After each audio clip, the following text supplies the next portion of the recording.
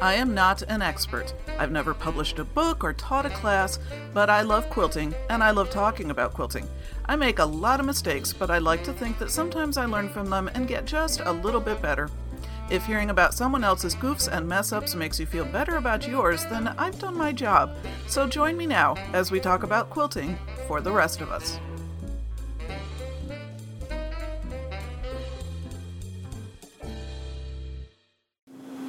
Hey, I'm Sandy, and welcome to episode, 214, in which I come back, and also in which I decide which fabric brings me joy. I am recording this on Sunday, May 22nd, 2022. It's been a heck of a long time since I was able to record last. That one was recorded on, was it in March? April? Ended up being super busy, mostly because I was trying to get ready to go out of town for 3 weeks in May. So, as we always say, it's more work getting out of town than it is to actually go out of town. Does that make sense? My father-in-law used to say, getting out of town is like a space shot. Just trying to get everything, all your ducks in a row to be gone from work, trying to make sure you've got everything arranged for home and everything. April it was something. And honestly, I spent the entire month, any time I had in my sewing room, I was folding freaking fabric. So I'll talk about that in a bit.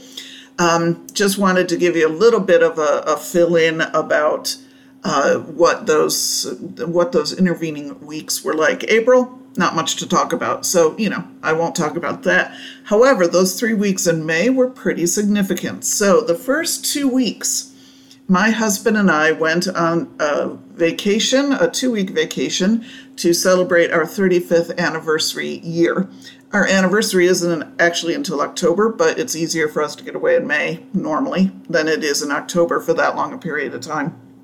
We almost never go 2 weeks together. We usually just take a week vacation or long weekends. But for every 5 years that we've been doing this, or at least that we've been able to do this, to be able to afford to do this, we've done a 2-week anniversary.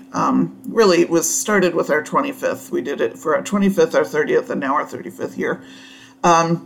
So it was really nice being away that amount of time with him. That was great. And then followed that up with a week work. So the 2 weeks trip for anniversary, the first week we did a transatlantic cruise on the Queen Mary 2. We went from New York to Southampton. Really glad we did it. Decided it was probably too formal for us to really want to do again. Just the dress code and having these sort of gala nights that you have to, formal evening wear to be in. Was it fun? I don't know. Neither of us loves getting dressed up at this point, partly because neither of us is really thrilled with how we look in our dress-up clothes right now. The pandemic was not kind to us. So, that took some of the fun away from it, and it's just a pill to have to pack all that stuff. In fact, what we ended up doing was making arrangements with a company called Luggage Forward that works primarily with cruise lines, although I guess you could probably do it from other places, where you can make arrangements, you can pre-arrange to ship luggage home. So we went with 2 large suitcases and 2 carry-ons, and then stuffed 1 carry-on with all of our formal wear, all the shoes, all the stuff we weren't going to have to wear ever again, at least on that vacation, and then filled it in with as much of our dirty clothes that we couldn't rewear, as possible. Just packed that suitcase full and shipped that home. And I am pleased to say it did actually make it home within a couple of days of us getting home, so that was good. I do recommend them, Luggage Forward. It was well worth not having to haul that stuff around for another week. That being said, and during the second week, we did end up buying another carry-on size suitcase, but we both travel enough that it'll get used. In any case, back to the cruise. It was extraordinarily relaxing.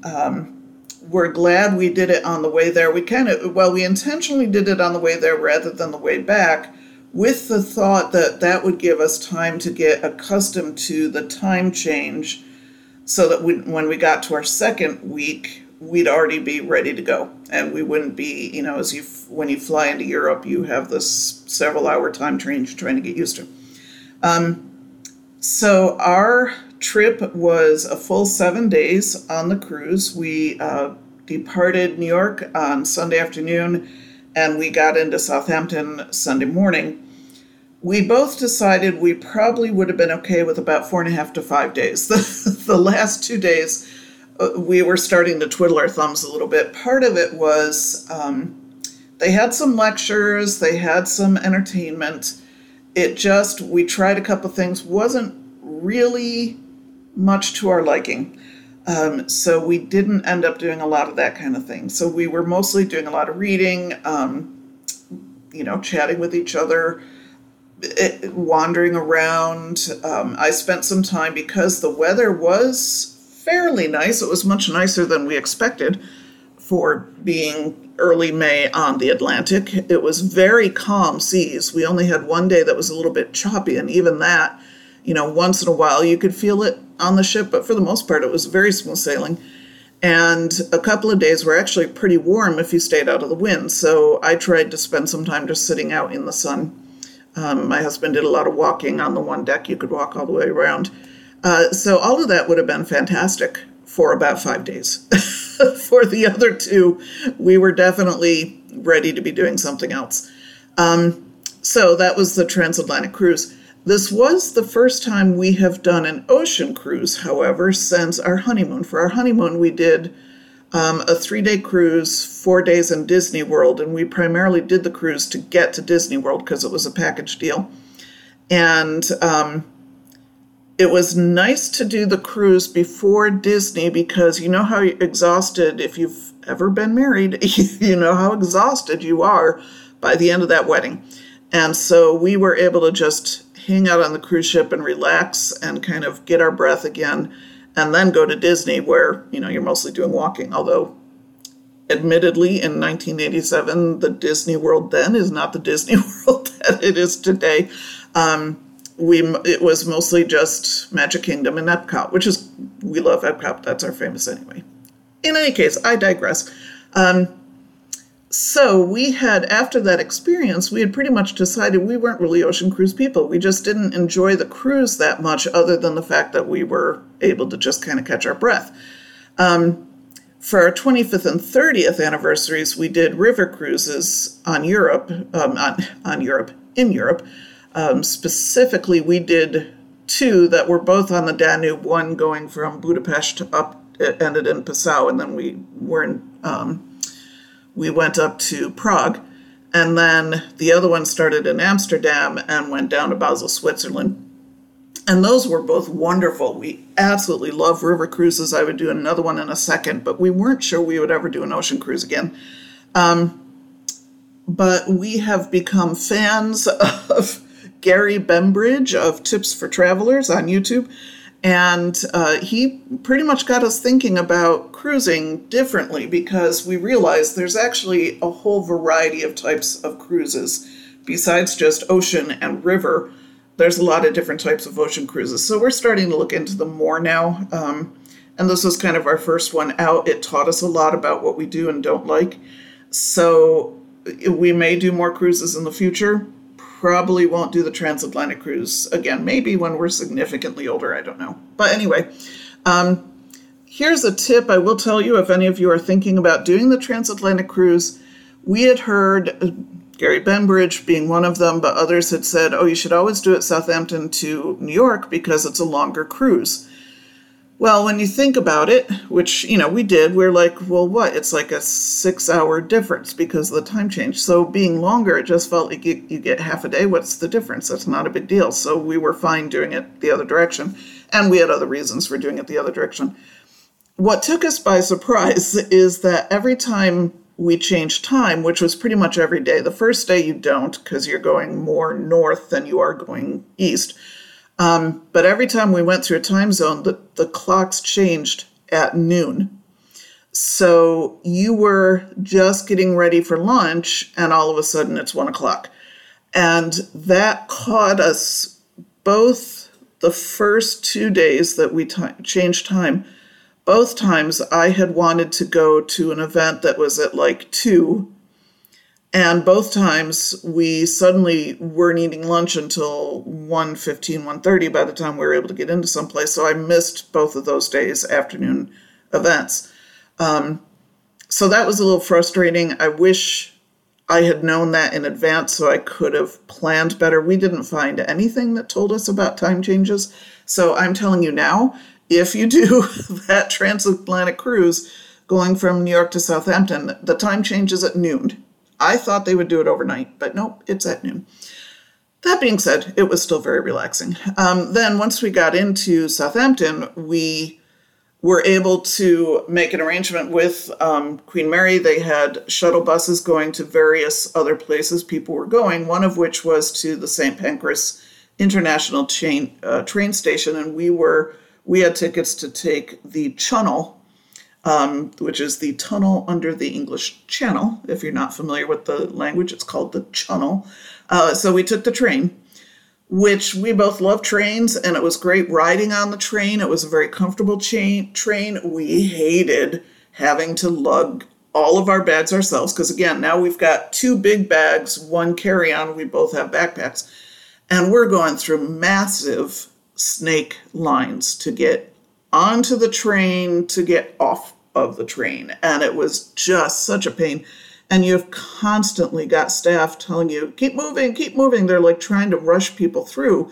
So as I'm wrestling the stupid baggage around, I've got people coming up my tailpipe. That was really annoying. So if we ever do the Channel again, we're shipping our bags ahead of us. We're just going to go on with a backpack or something.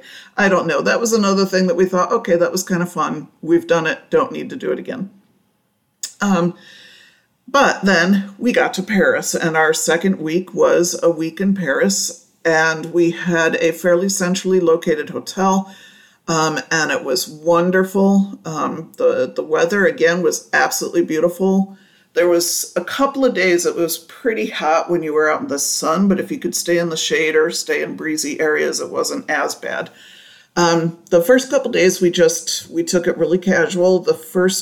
Our first full day on Monday, it took us a while to get out of the hotel room in the morning. I was not moving quickly. So my husband he had taken a walk, and he had brought me back some chocolate croissants and coffee.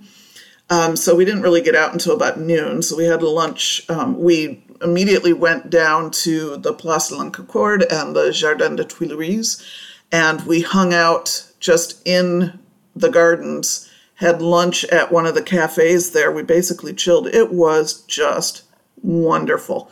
It was wonderful to see so many people using the gardens. We're always pleased to see green spaces in cities getting well used. And this one was very clean. It was kept very clean. It had a lot of fountains that people were just hanging out by.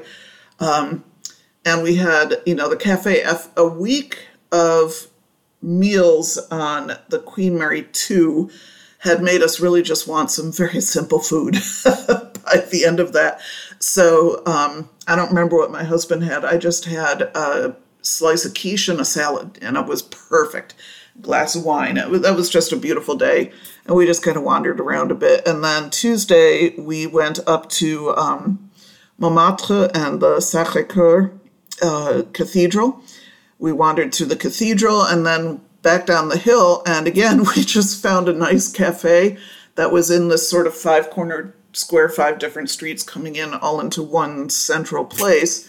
But it was all cobblestone, so not a whole lot of traffic, mostly pedestrians. And we just had a couple of beers, actually, and a couple of glasses of wine, I think, because we were there like an hour and a half, 2 hours, just hanging out, watching the world go by. It was just such a nice day. Those 2 days were our favorite days of the whole week.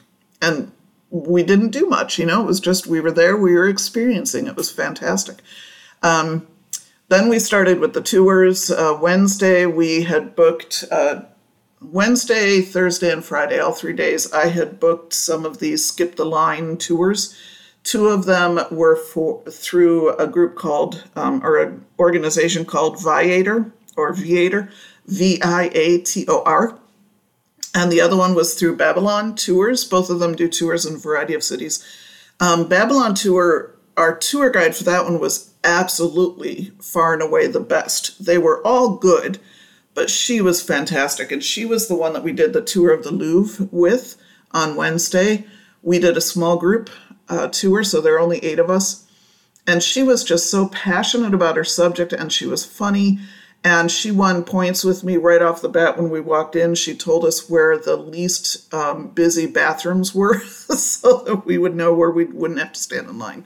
And it was just really great to go on that tour because we hit all the highlights of the Louvre, plus some places we might not normally have known to find ourselves. And it was also immediate proof positive that tour money was money well spent, because as soon as the tour was over, it was about a 2-hour long tour, I think, maybe 2.5 hours. As soon as it was over, we were then free to just wander the Louvre on our own. And my husband and I immediately could not for the life of us figure out how to get from where we were to where we needed to go. I don't know why.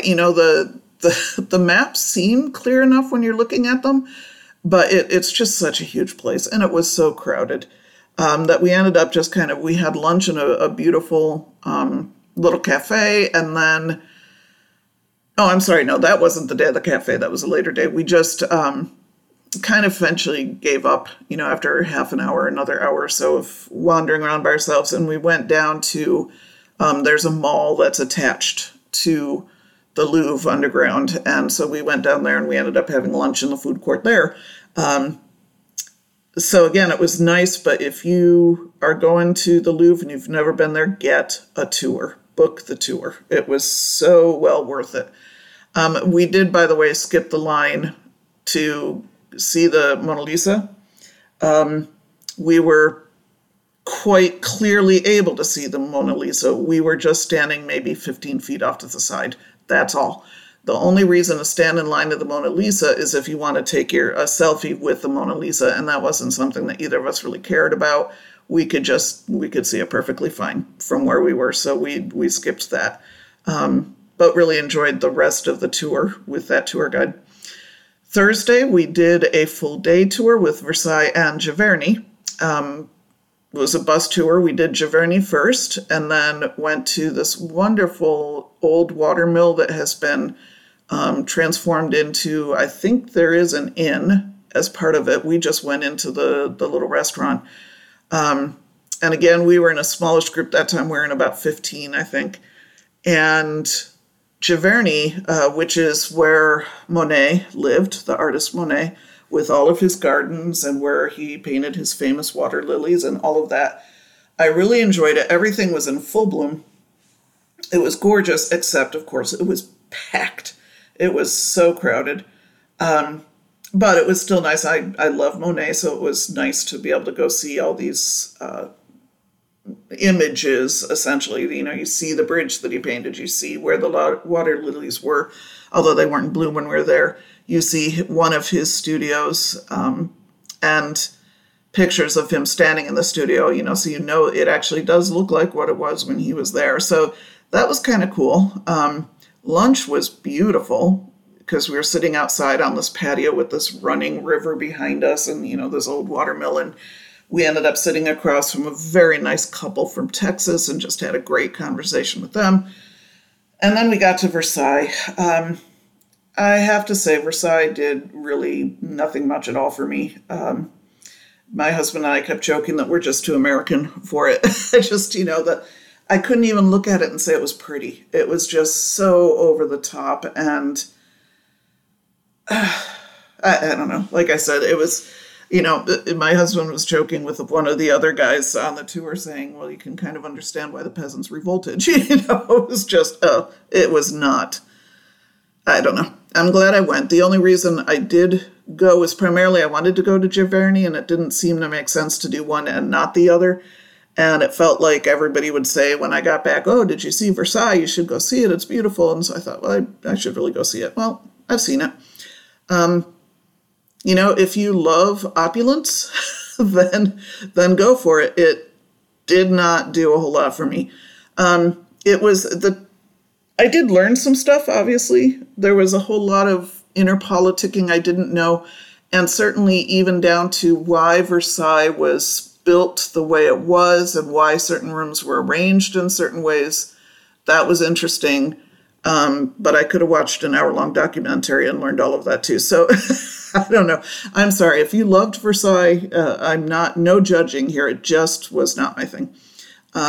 So then Friday, our last day there, we booked at the very last minute. We got ourselves a tour of the Musée d'Orsay, which is a museum right down in the center of Paris. Again, it was not that far from our hotel.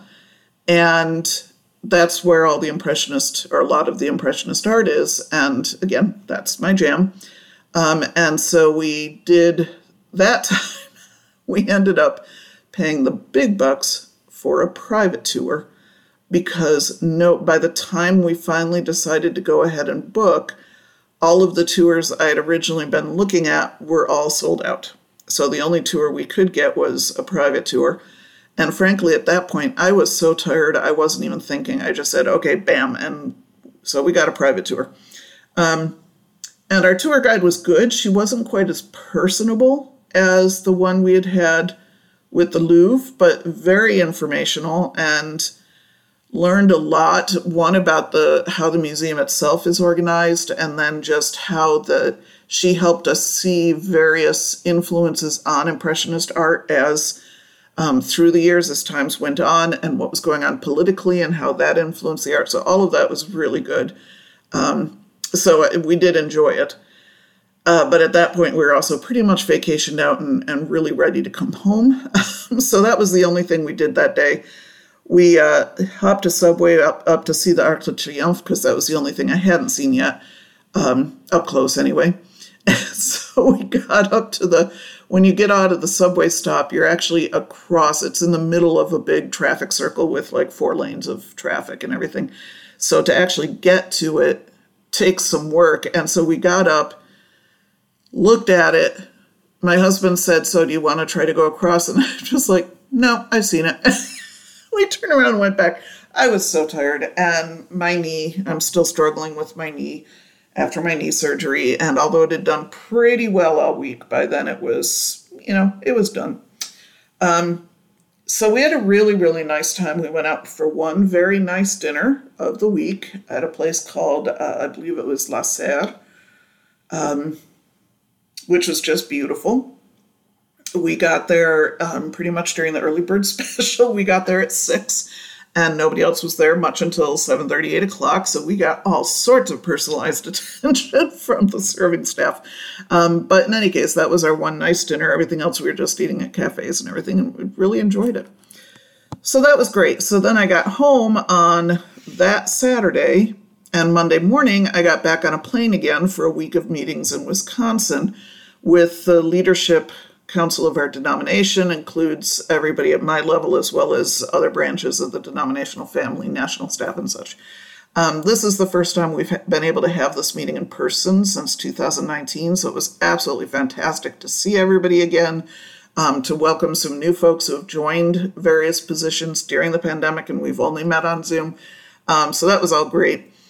I was originally supposed to room with a good friend of mine. We've known each other probably 30 years at this point. We kept ending up at all the same events, and we've struck up a friendship over the years. And she and I are now both, we're colleagues. We have the same position in different areas of the country. So we were going to room together, but the very first morning, so we both get in Monday night. Tuesday morning, we're sitting at breakfast. I get a text from my husband that he just tested COVID positive. So I jumped up from the table, threw my mask back on because we had had it off while we were eating, threw it back on, ran back to the room, walked back to my room and immediately isolated. And they had some tests there.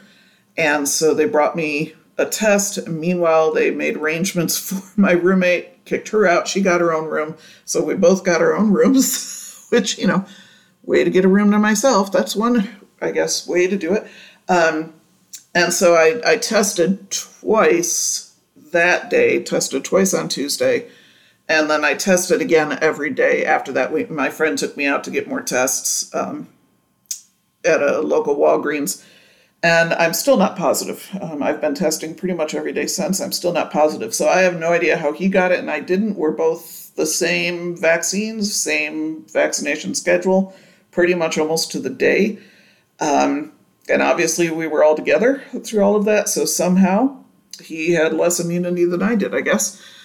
So while I was there, like I said, I was testing every day. But when I came home, I decided I can't go home because there's no beds free in our house anymore. Both kids living at home. There's no other bedrooms, no empty bedrooms, and we don't even have a comfortable couch. The one couch we have in the house is really hard as a rock. It's just, we're going to replace it this summer, so it's just not one we can sleep on. So I got myself a hotel reservation thinking it would just be, well, at least Friday and Saturday night. I'll do that. My son was going to pick me up from the airport, take me to my hotel, but guess what? I get a text from him on Friday as I'm flying home. He's now COVID positive. So I just grabbed a Lyft to the hotel. My daughter, who has had COVID fairly recently, so even though she's still at home, she's fine, and we don't think she has tested, but we don't think she's going to get it. She came to get me Saturday afternoon because in the midst of all this, I had taken my car into the shop before I went on vacation to get some repairs done. So I had no car either. So she finally took me Saturday to get my car back. Meanwhile, my husband tested and he's still positive and he still has some symptoms. So for now, I'm staying in this hotel from whence I am doing this podcast until Wednesday morning. At that point, he will have been... it should be past him being contagious, we think. That's what the plan is anyway. I went over this afternoon to do some cleaning and such. Tomorrow I might go pick up my Augie and bring him into my office with me so that he has some company. The poor dogs, they're pretty much isolated with the family. So anyway, I'm home, but I'm not home. So that's my saga of the last few weeks, explaining to you why you haven't been hearing from me.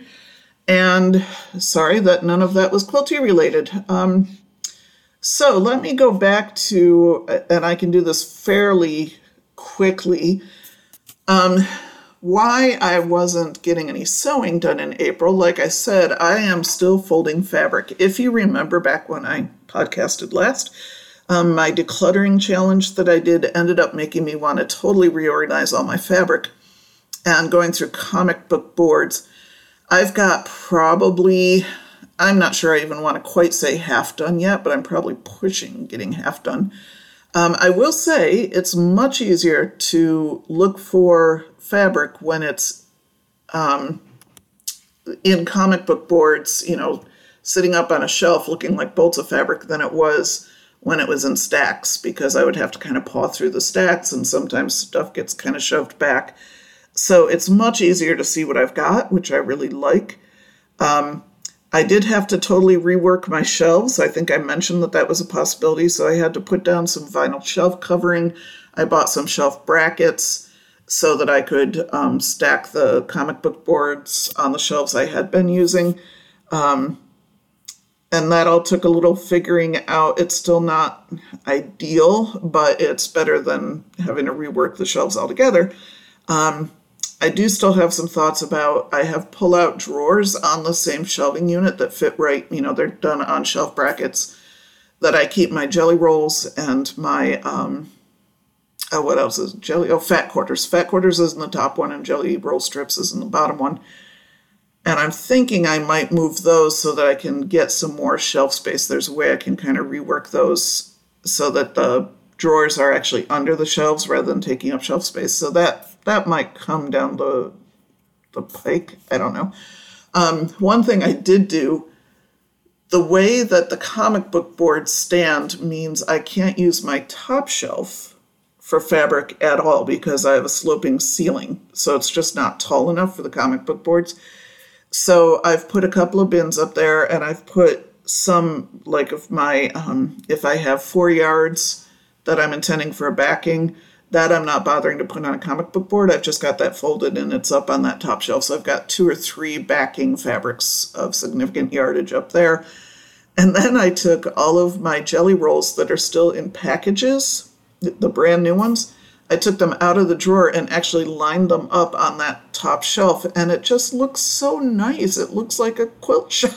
And it just, every time I walk by them, I'm seeing them and I'm thinking about what I'm going to do with them. So rather than being out of sight, out of mind, they are right in front of me. And it has made me stop a couple times that I've thought about buying a really cute jelly roll. I look up and I see all of the ones I have sitting there on my shelf. And I'm like, yeah, no, I'm not going to do it. So anyway, to the fabric boards, I have to say that just the very act of resorting your fabric does make you look at it all again. I find the same thing when I am sorting clothes out of my closet and putting it in my Stylebook app, which is the one where I take pictures of each article of clothes so that I can put them into my app, make outfits out of them, and use them as a packing list. That's a whole other podcast episode. But if I pick up a piece of clothing and I just groan at the thought of trying to take a picture of it, that says to me I don't actually like that piece of clothing enough to want to keep it. So that's one of my main ways to declutter my closet. I was finding myself doing the same thing with the fabric. 80 to 90% of the fabric that I'm doing, as I pull it out, I'm loving it and I'm petting it and I'm saying, oh, I remember this. This was really gorgeous and I really want to use this for. And so I'm starting to come up with the new ideas as I'm folding it. It's like, this is an act of love. Dear fabric, I love you so much. I'm putting you on this board. Look at me taking care of you. So that's a wonderful thing. But then I occasionally pull out a piece and I'm like, ugh. And at first I was thinking, I really have to find something to use this in because it's been on my shelf forever and I can't stand it and I just have to get rid of it. And I actually found on the selvage one of the one piece of my fabric that I found myself still doing that for. And actually, it's a neutral. So that's why it keeps staying back in my thing because I keep saying, oh, this is a neutral. I should be able to use it. It's actually dated 1992 on the selvage, which means my mom had it first because I was not quilting in 1992. She didn't use it until she passed away in 2009. And then I inherited it from her, and it's now been sitting on my shelf since 2009. And I'm thinking, if I haven't used it yet, I am probably never going to use it. And I don't know what it is about this particular fabric. That's, there's nothing wrong with it. It's not stained. It's not ugly. It's a neutral. It's kind of a tone on tone. It's just, every time I look at it, it feels old to me, and not in a good way. And I think it's simply been because it's been on my shelf too long. So it's one of these where I have some issues with Marie Kondo's joy of decluttering stuff that she does. Not all of it, I've taken some. But this is one that I kept finding myself thinking, but does this fabric bring me joy? Is it on my shelf because I want to use it? Or is it on my shelf because I feel guilty about the fact that I haven't used it yet? I always joke that when I eat a healthy meal, my husband, will ask, so how did it go? Like if we're out at a restaurant or whatever, and I'll order something more because it's healthy than because I really want it. My code word is, well, I feel virtuous. That means I ate my healthy meal, didn't like it at all. So some of this fabric, I'm like, if I ever used it, I would feel virtuous about using it, but I wouldn't have particularly enjoyed using it. And you know what? Quilting life is too short. There is too much fabric out there. Frankly, I have too much other fabric on my shelves. There are a lot of people out there that would probably look at this fabric and be so excited about welcoming it into their stash that I am going to just gift it to them. So I have now got this big old pile of fabric that I am going to now donate. Haven't decided exactly where I'm going to donate it yet. I did I thought I might take it to my guild, but frankly, I really want to take it to a charity craft shop, the places where they'll sell it and then the money goes towards charity. I think that's what I'm going to end up doing with it, because most of them are full yardage, half yards. A lot of it is brand new fabric. It's good stuff, and they could get some decent money for it. Some of it, before I donate it, I'm going to go back through. There might be some that I'll just take a strip off for my stash or whatever. On the other hand, I may just take it all out. I don't know. But I would say I probably have... I was just trying to calculate in my head based on the size of the pile, which I'm not looking at right now because I'm in my hotel. I probably have a good 25, 30 yards worth of fabric I'm donating. Maybe. I'd have to add it up. However, as the stuff is now going onto my shelves, I'm trying to rethink how I organize my fabric. I've always just done it by color, but now I'm kind of thinking maybe I want to separate all the batiks and have them in one place, separate all the novelties, have the holiday, have the baby prints all in one place. I don't have a ton of any of batiks I probably have more of, but like novelties, I've got a handful, and I tend to get rid of those because I'm not a huge fan of novelty fabrics. Holiday, I have very little of. Baby prints, I've got a little bit more of now that we've got a next generation of babies happening, but I still don't have a ton, so it's not like any of that would take up a lot of time. But for the moment, I'm still just wrapping fabric. And then once I see how much I've got left, then I'll have a better sense of how I'm going to organize it. I would be curious to know your organizational systems. What have you found helpful in organizing your fabrics? Do you do it only by color, or do you have other types of categories that you use? I'm just curious. All right, so I've got some comments, and I think all of these are new since the last time I recorded an episode. I apologize if I'm repeating one from before, but I don't think I am. Because it's been so long since I last podcasted, it's not that I have a ton of comments, but it was hard for me to remember which ones I had already responded to. And these are in no particular order, chronologically speaking or otherwise. I just was kind of taking them and throwing them into my notes. So the first one, I think this is actually the most recent, is from Paula. Commented on, looks like, I guess I posted, I don't know. I'm sorry. Let me try to get my thoughts back together in my head again. She commented on something, but she was referring to the podcast, my last podcast, episode 213, in which clips are the wrong choice. She says, I loved it at several points. I positively burned out guffawing. She said, boy, I can relate. There are several other points. I got a good chuckle and many good ideas. She loved the idea of finishing the front of the binding with a decorative stitch. She says, if my other podcasts are like this, I think I'll laugh a lot and learn a lot. Paula, go back in time. Some of those are much better than this. I had things a little bit more together in the past than I do in the future. Okay, than I do now. Who knows what I'm going to be like in the future? Paula also is an AccuQuilt user and has been considering getting the GoMes as well so she can keep up processing scraps. Paula, my jury is still out on that GoMe. I've tried to use it a couple of times. I'm not positive I'm loving it, but I have not been able to give it a lot of use yet, so my personal jury is still out on that. Mary commented a month ago on episode 210, in which I'm done something. Episode 210, the long arming, I think it was. She says, I was so fortunate to have a great long arm teacher when I was learning to use the long arm. Sorry, I just accidentally scrolled myself here. Let me get back to where I was. She was fortunate to have a great long arm teacher when she was learning to use the long arm both for free motion and pantographs.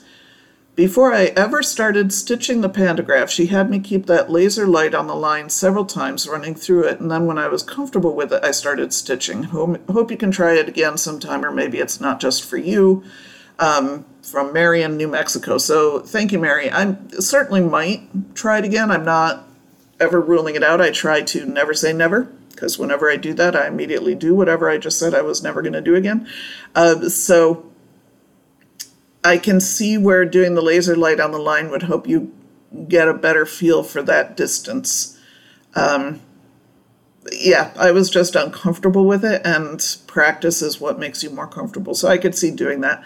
I do still just love free motion. I just love being free. I'm free. I love being free.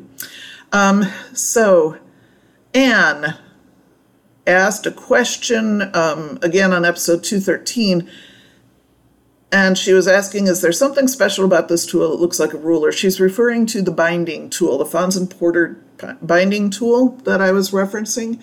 And by the way, let me jump ahead. Lori T. also commented on the same one, that she says she has the Fons and Porter binding tool too. It's been my go-to ever since you first mentioned it years ago. So yes, fair warning, I do make people buy things.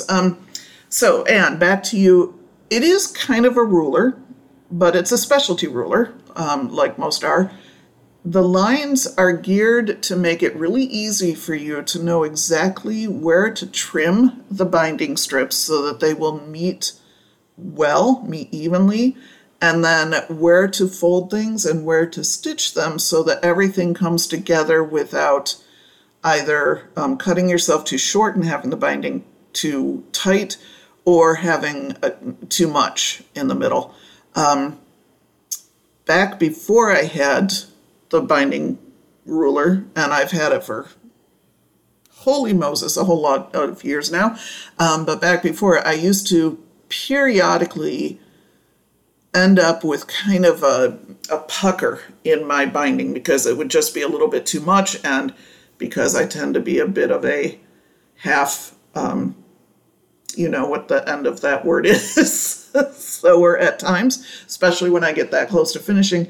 I wouldn't want to cut it and try to resew it and everything. I mean, if it was really bad, I would do that. But if it was just a little bit, I would just sew a wrinkle right into the darn thing and do the binding. Remember my prologue in which I say I've never had anything in a show. I guess I have now. I think I had to take that out because I did put something in a show once. That's about the only time that'll ever happen. But in any case, with this binding tool, I've never had a problem again. They come out dead on perfect every single time. So I just absolutely love this ruler. There are other binding rulers out there. I cannot speak with any authority about which one is better than the other because the Fons and Porter is the only one I've ever owned, and I love it. So if anybody has other binding tools, binding rulers, anything like that they would also like to recommend, please feel free. That's the only one I know about, and I love it. Jennifer in Indy said, this was on my post about the Cotton Cuts delivery, because I have once again unsubscribed to Cotton Cuts because I wasn't in love with the fabrics I was getting.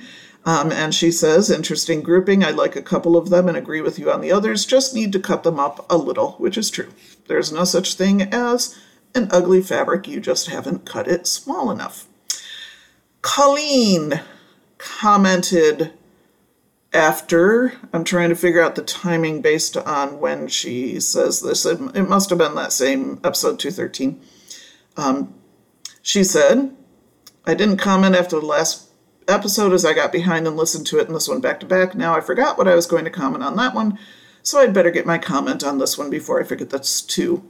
As Frances of Off Kilter Quilt says, I can hear your comments in your head, but I love to see them in writing too.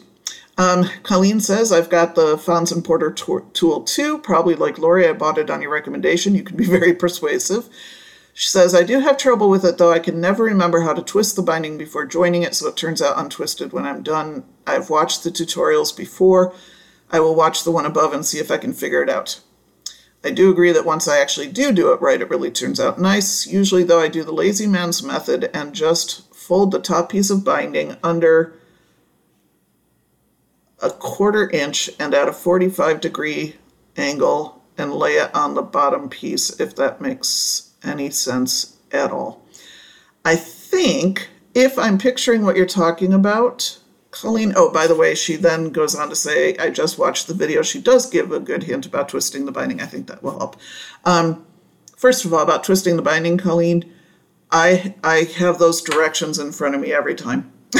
And I just read them every single time to make sure I've got everything twisted right, and I've been using that tool for, like I said, probably 20 years at this point, and I still read the directions every time because my brain will not flip those things around right unless I'm looking at the directions and double checking what I'm doing.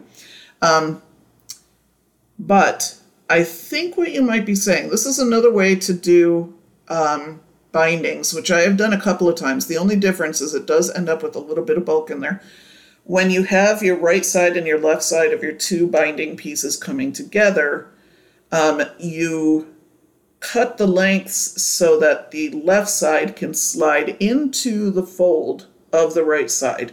So the right side is essentially kind of folding over the top of it.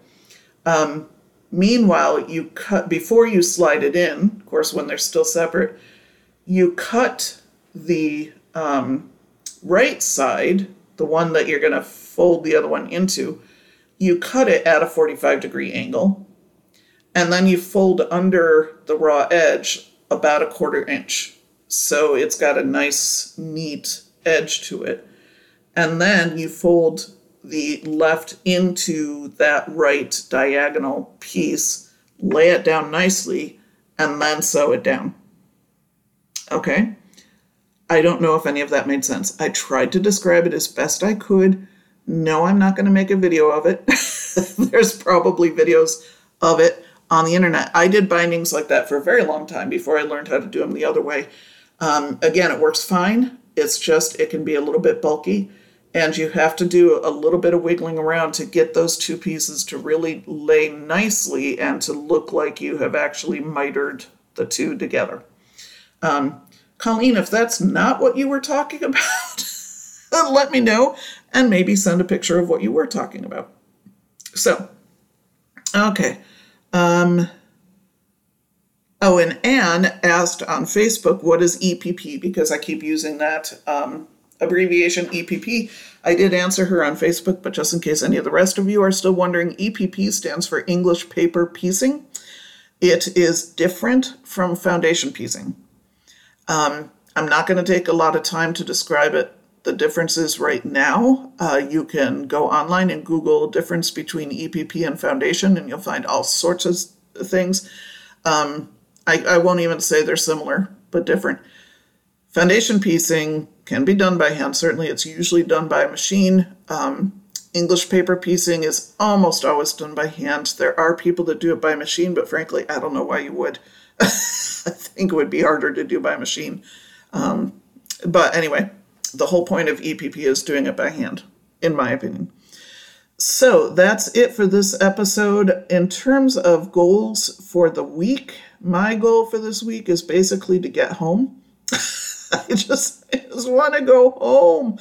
And my second goal, I guess, would be to get my sewing room reorganized, my cutting table cleaned back off again, because my son was working in my office for a little while until he tested positive, at which point he kicked himself out and is airing everything out, so there's no germs in there for me when I get back.